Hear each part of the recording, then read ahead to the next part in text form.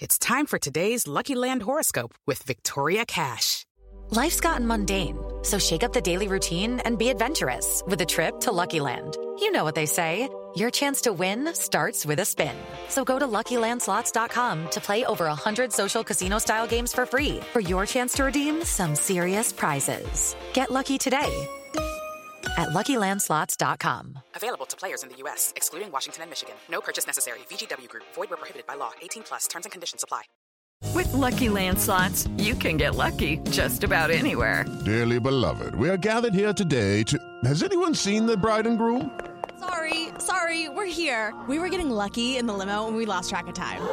No, Lucky Land Casino, with cash prizes that add up quicker than a guest registry. In that case, I pronounce you lucky. Play for free at LuckyLandSlots.com. Daily bonuses are waiting. No purchase necessary. Void where prohibited by law. 18+. Terms and conditions apply. See website for details.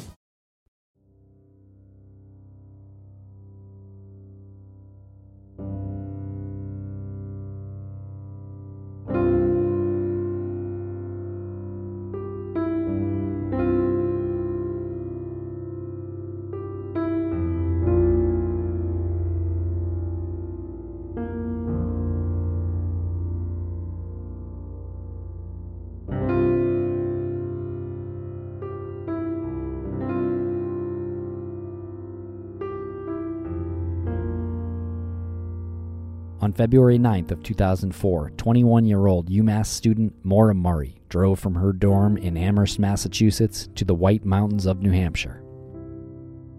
At approximately 7:27 p.m., Maura spun out her 1996 Saturn on a hairpin turn on Route 112 in North Haverhill. There has never been a credible sighting of Maura since.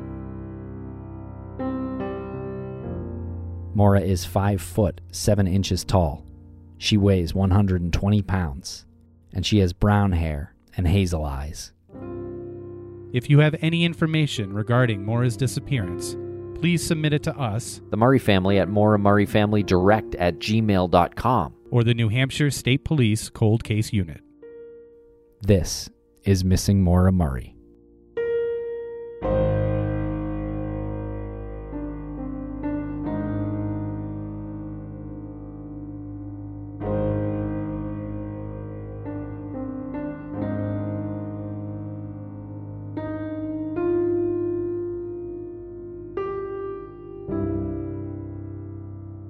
Welcome back to Missing Maura Murray. I'm Tim, here today with Lance. Lance, how are you today?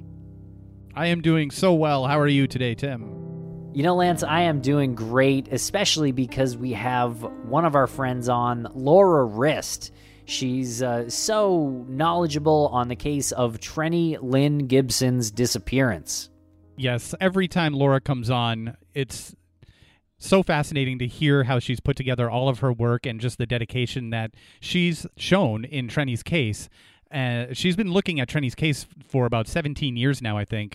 The day she got internet up in her neck of the woods in Canada, she started looking into Trenny's case. You can see all of her research and her work at CanadianGirl77.com, and that girl is spelled with a U, so GURL, CanadianGirl77.com. And Trenny has been missing since October 8th of 1976. She went missing from the Great Smoky Mountains National Park in Tennessee. She was one of 38 students on a horticulture field trip from Bearden High School in Knoxville, Tennessee.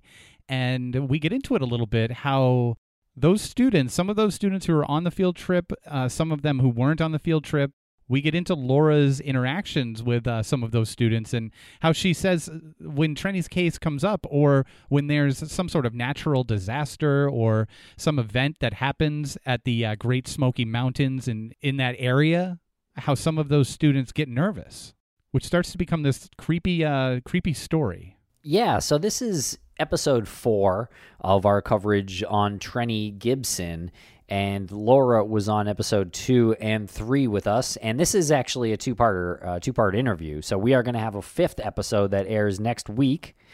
And before we play this interview, I just want to play a couple of clips from the previous episodes where Laura talks about a couple of the more suspicious people. To your point, Lance, you're talking about some shady people, a shady group of people. We got to let you know about one of the shadiest. His name is Simpson. Right. Robert Simpson was a good friend of Trenny's brother. Trenny and her brother had a really good relationship. They were like best friends. And Trenny's brother had assigned Robert Simpson the task of looking after Trenny the day of the field trip. And he was with Trenny on the trail when she went missing. And yeah, he is a very strong person of interest. Trenny was walking with Simpson that morning. Now, Simpson was a good friend of Trenny's older brother, Bob. And Trenny knew Simpson well, of course, and felt fairly comfortable and safe with him. So that morning, Simpson and Trenny, they were hiking to Andrews Bald, which was their assignment. They ate their lunch somewhere along the way, and they got to Andrews Bald without incident, even though Simpson was tasked with watching Trenny for the day. Trenny seems to want to go back to the bus, and Simpson wants to stay behind and hang out for a while. So they part company at this point. Simpson stays behind on Andrews Bald, and Trenny starts walking back down towards the bus. She was hiking a little bit faster than some of the other students who were kind of just strolling along, enjoying their day out of school. And Trenny would kind of catch up to a group and fall in step with them, maybe speak to them a little bit, and then she'd speed up and catch up to another group, and so on. The last couple of groups that saw Trenny said that she wasn't acting strangely or anything, just she wanted to leave. So they sat down and they watched, and the trail kind of had a bend in it. So it was a little bit hard to see. But one of the girls said she sort of leaned over and she saw Trenny stop on the trail and then kind of crouch down for a moment and look off to the right. And then she appeared to step off the trail then to the right. And this girl thought that was a bit odd, but she thought maybe Trenny had to relieve herself. And then when the group stood up and started walking again, she said she sort of paused at the approximate place where Trenny had stepped off the trail. There was nowhere to go. There was no side trail. And she said she even got off and kind of took a step or two and called Trenny's name, but there was no answer.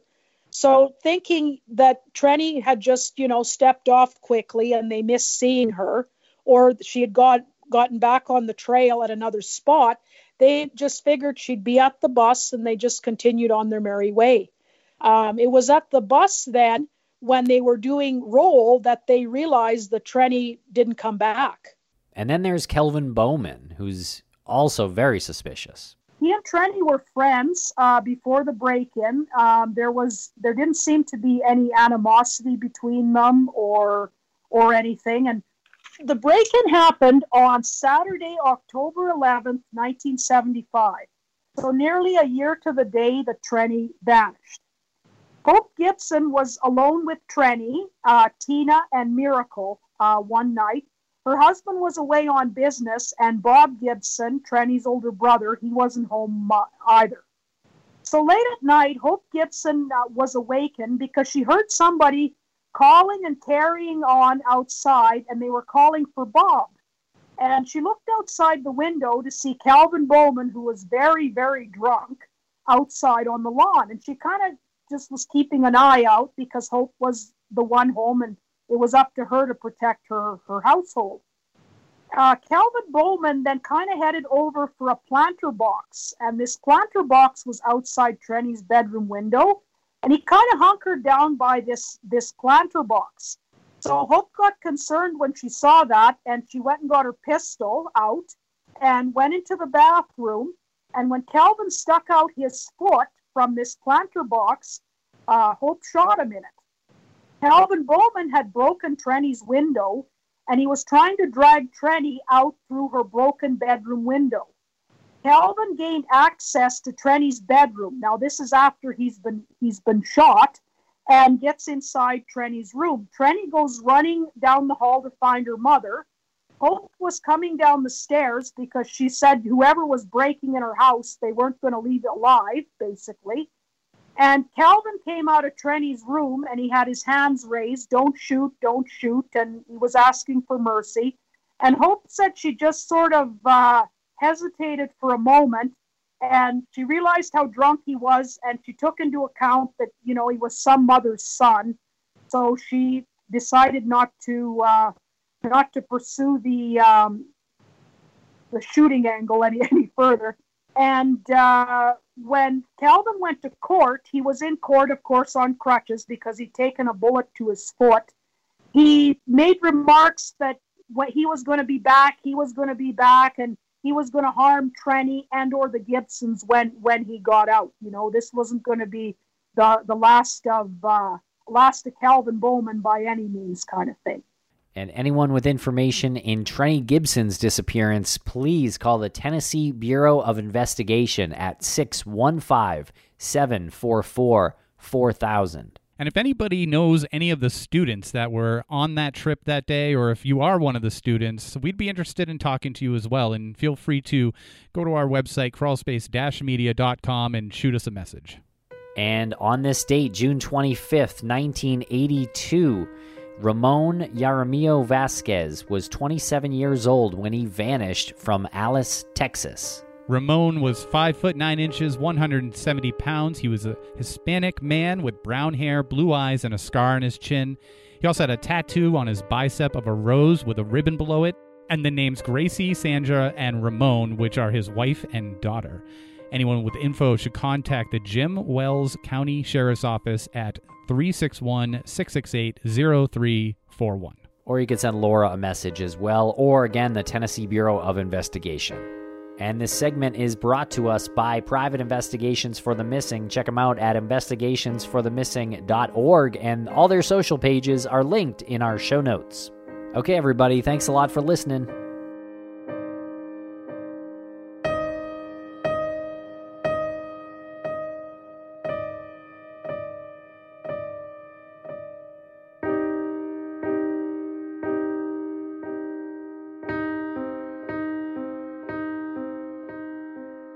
Welcome back, Laura Rist. Laura, how are you today? Doing well, thank you. How are you? We can't complain. I've been looking forward to this interview for, since the last time we spoke.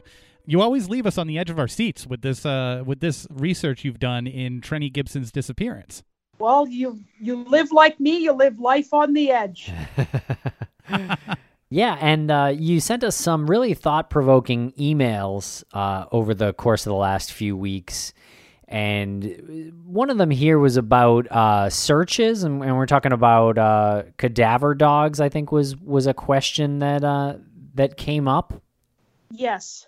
And so you had mentioned that they had the Gibson family had a hellish time with the National Park Service. They did, yes.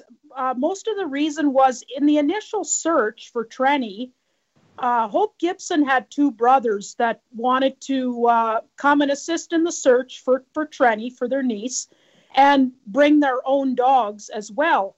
And they met with opposition from the Park Service. The Park Service, long story short, didn't want them there. Because they were family, because they weren't trained searchers, they didn't want them there. The Park Service didn't. But the Gibson family, Hope's two brothers, they would not take no for an answer, and they insisted. They did join the search, and they did search with their own dogs. I don't know exactly what breed of dogs they used. I believe they were hunting dogs, and they had the same result as the bloodhounds and the German shepherds did, that were used by the dog handlers in the search for Trenny. Then Mr. Gibson, he campaigned the park for a second search for Trenny. The first search ended at the first part of November in 1976, where they found no sign of Trenny, save for what the dog teams had picked up.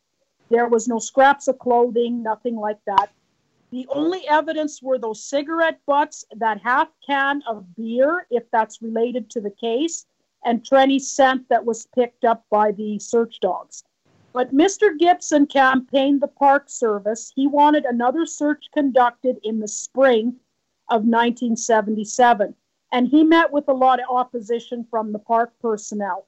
They said another search would be basically a waste of money, a waste of people's time. They were concerned that people might get hurt. They used every reason that they could think of not to have one. Mr. Gibson was so frustrated with the park personnel. At one time, Mr. Gibson had worked for Jimmy Carter, who eventually was president of the United States. Mr. Gibson went to Jimmy Carter and asked him for help. And with Mr. Carter's intercedence, that's how they got a second search going. And the second search started on the 18th of April in 1977. They had to wait till the Smokies were basically clear of snow. And it lasted till early May of the same year. And again, they found nothing. You mentioned Jimmy Carter helped out Mr. Gibson. Yes. Mr. Gibson knew Mr. Carter from before. They had a history.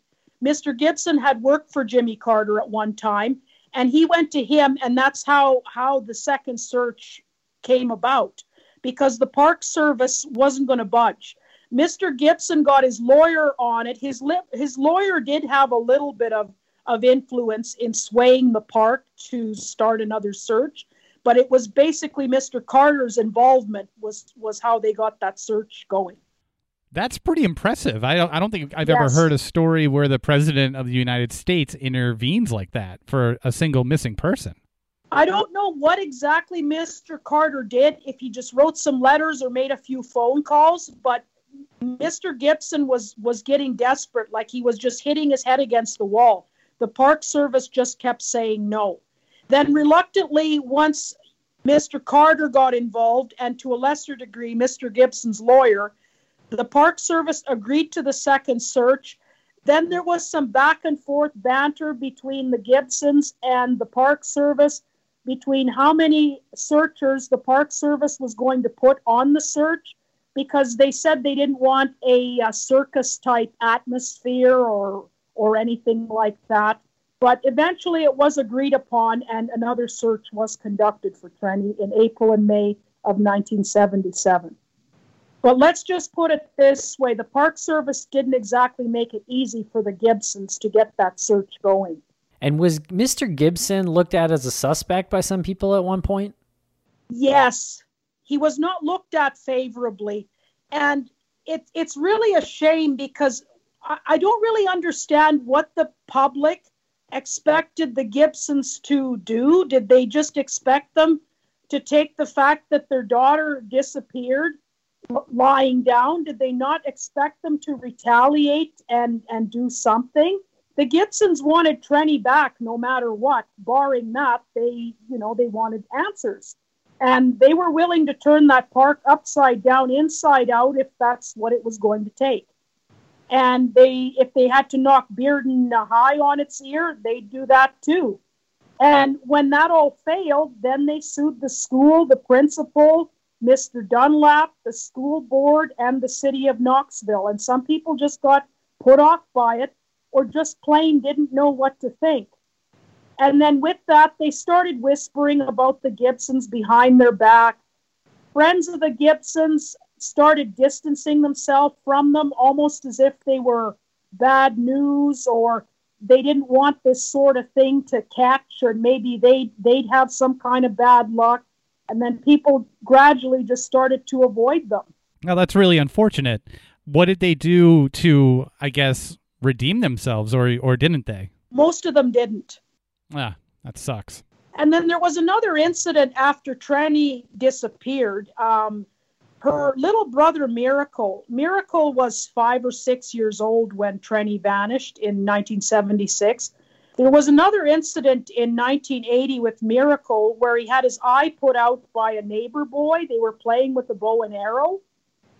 And Miracle he lost his eye because of this incident. So the Gibsons were really upset. They went after this neighbor family because of what happened. And then that put a bitter taste in people's mouths. They just were talking about the Gibsons, spreading rumors about them, saying, that they're just crazy, they're money hungry, and all that kind of stuff that goes with it. So gradually they got more and more isolated, and then Mr. and Mrs. Gibson, they divorced in the early 80s. Is that a thing? I mean, I'm kind of deviating from topic a little bit. Is that a thing where kids will play with bow and arrows back in the 70s?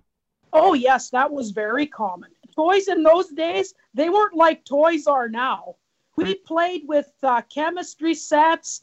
I had a candle making kit that actually used scalding hot melted wax. A famous incident, if you want to Google it, is this product. It was a toy. It was called lawn darts. Oh my God, I remember lawn darts.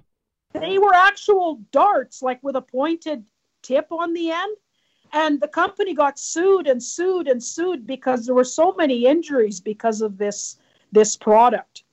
Like we played with stuff like that. We didn't think much of it. Kids rode around in vehicles. There were no car seats. We rode in the back of pickup trucks. We ate lead paint. Somehow we survived. Yeah. We've been having some emails that are going back and forth about Treni's case, and I had asked you if you ever thought that her body would be found, and I don't remember if we actually asked you that during one of our official interviews. Do you think that her body will be found someday, and what do you think it'll take to get to that point? I believe Treni's body may be found someday, but it's going to take somebody to crack among the people that did her harm that day.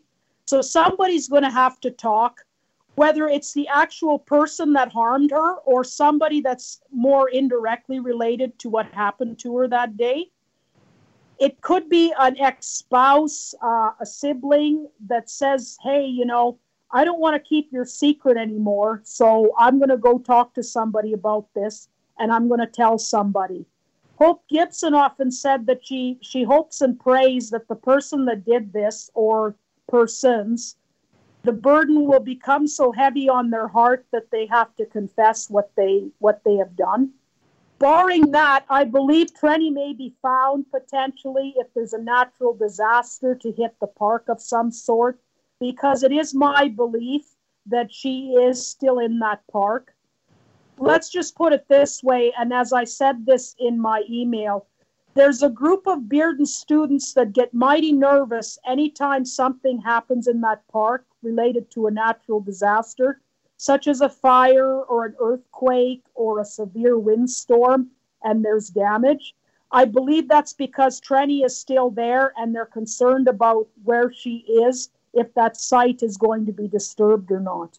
That's a really interesting observation that you have, and I'm wondering how you came about that. Do you track the natural disasters that might happen in the park, and do you... Yes, I track them, or my associate in Tennessee that I told you about, Jim, he tracks them. And then how do you cross-reference that to the reaction of the students? I watch them. Oh, you get better and better every time we talk. Yeah, I love it. There's no nice way to say it. I'm sorry. I watch them. And as a result of, yes, I watch them, they also watch me. Right. I believe I sent you that email. It was probably about a month ago now, about that student that had posted about Treni's father doing her in. Yeah, I would love to talk about that. Basically, I think that was posted because they wanted to see what I would post back, if I would answer them, if I would say anything about it. Like I said, they watch me too. I'm not alone in this. I am being watched. How does that make you feel? I'm used to it. It did bother me in the beginning. I didn't know how exactly to take it, how exactly to react to it. I've just gotten used to it. That's all I can say. I've adapted to it. Do you think that they're listening to your episodes on this show? I think they do. They do tune in and listen to it because I post links to the site that I have about Treni, so people that go to the site can see, what's new. I also post links to the Missing Maura Murray podcast on Web Sleuths as well.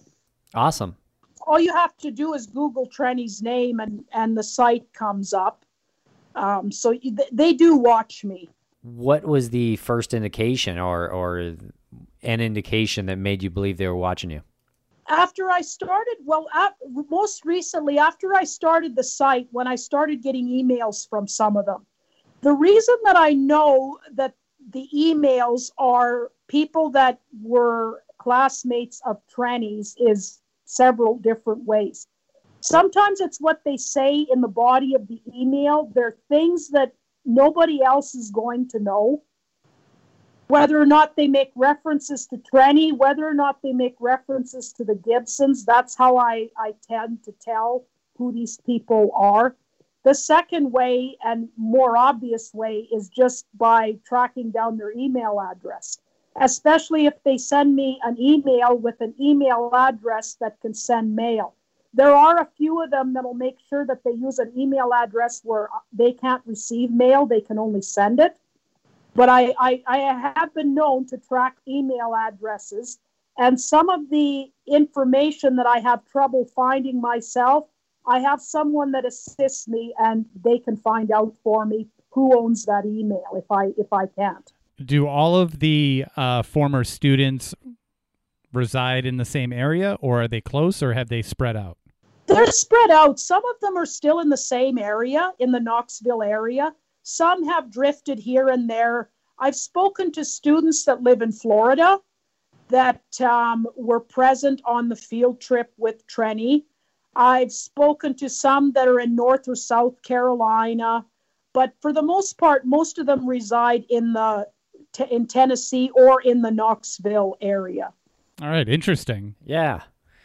And you mentioned someone you work with, a friend, and there was some comment made at a Bearden basketball game back in 1976, something we were emailing about. Can you set up this story a bit? I don't think we spoke about this on the podcast yet. That happened with Jim. Jim is my contact in Tennessee. He lives in Kingsport.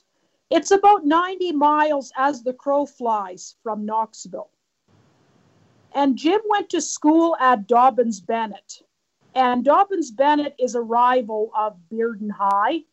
And Jim was at a basketball game in 1976 at Bearden. And he was kind of by himself, and he noticed a girl kind of standing alone, and he was a young man, and he went over to this girl and started chatting with her. And she was chatting with him, and they were getting along fairly well. And she asked him where he was from, and he mentioned he was from Kingsport, and he went to Dobyns-Bennett, and so on and so forth.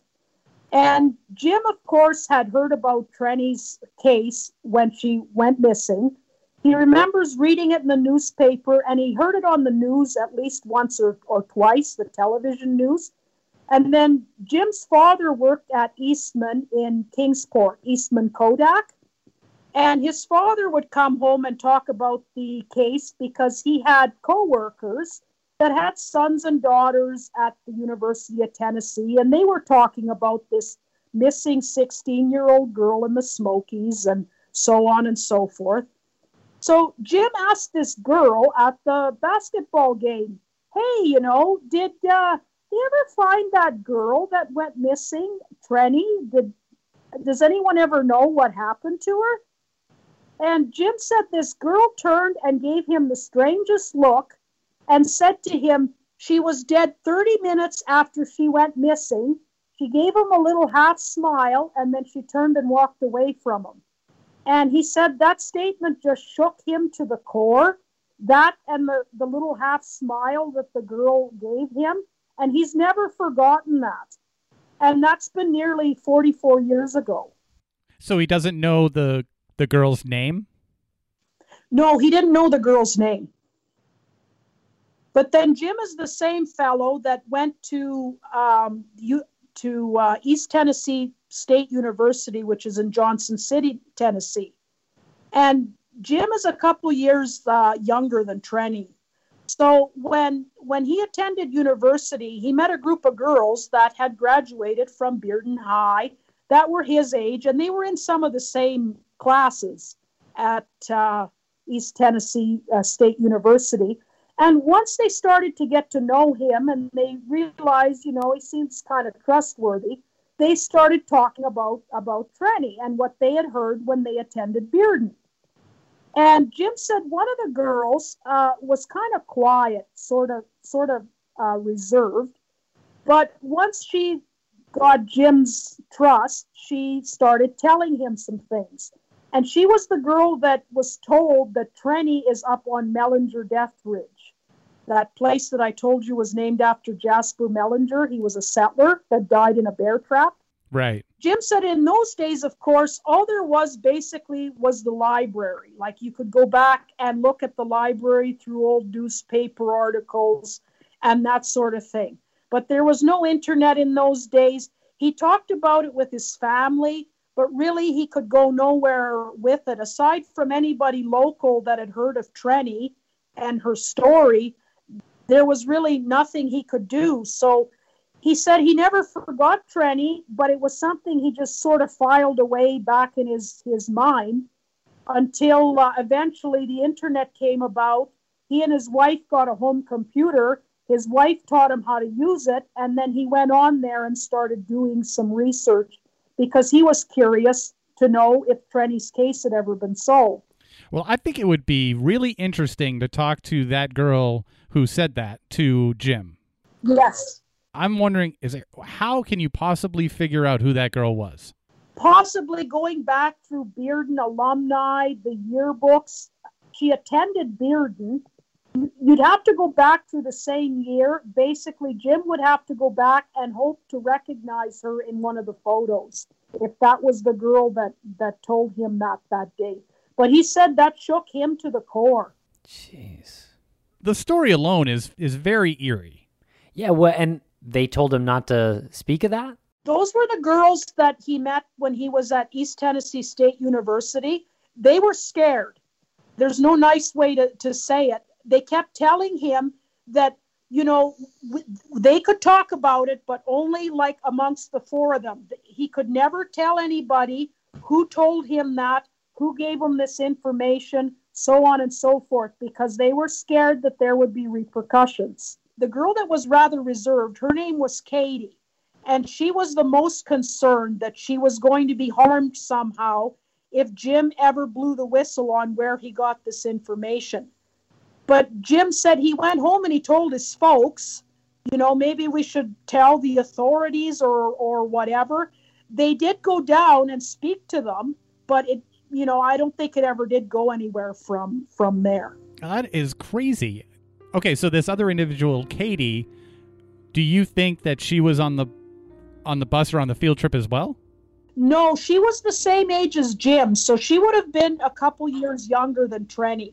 This was all information that these girls had gleaned because they attended Bearden High, and people were talking about it. Oh my God, we need to put a call out to these people who attended Bearden High. Yes, that would be wonderful if they would get a hold of the proper authorities and come forward with what they know.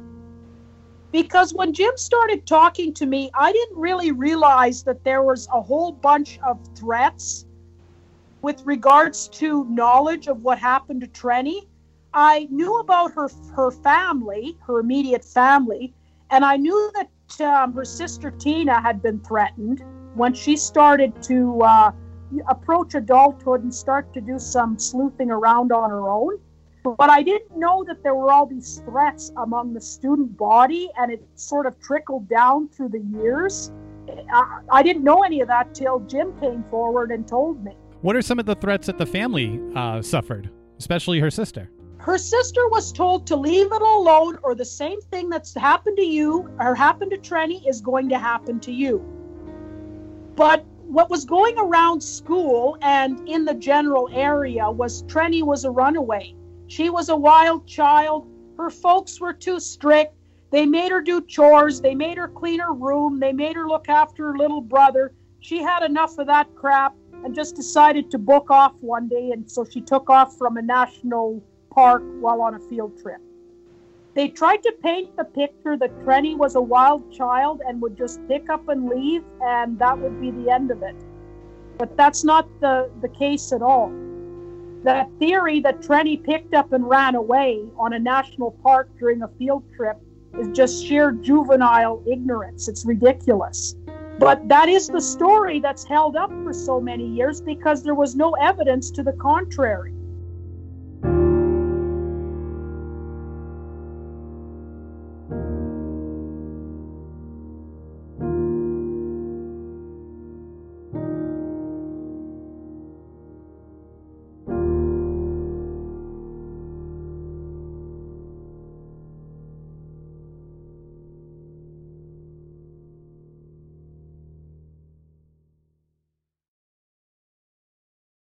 Lucky Land Casino, asking people, what's the weirdest place you've gotten lucky? Lucky? In line at the deli, I guess? Aha, in my dentist's office. More than once, actually. Do I have to say? Yes, you do. In the car before my kids' PTA meeting. Really? Yes. Excuse me, what's the weirdest place you've gotten lucky? I never win and tell. Well, there you have it. You can get lucky anywhere, playing at LuckyLandSlots.com. Play for free right now. Are you feeling lucky? No purchase necessary. Void where prohibited by law. 18+. Terms and conditions apply. See website for details. Hey, Drew Scott here, and I'm Jonathan Scott, reminding you that life's better with a home policy from American Family Insurance. They can help you get just the right protection at just the right price and help you save when you bundle home and auto. Kind of like Goldilocks and the Three Bears. It'll be just right for you. We love a custom build. American Family Insurance. Insure carefully, dream fearlessly. Get a quote and find an agent at amfam.com. Products not available in every state. Visit amfam.com to learn how discounts may apply to you. American Family Mutual Insurance Company, SI, and its operating company, 6000 American Parkway, Madison, Wisconsin.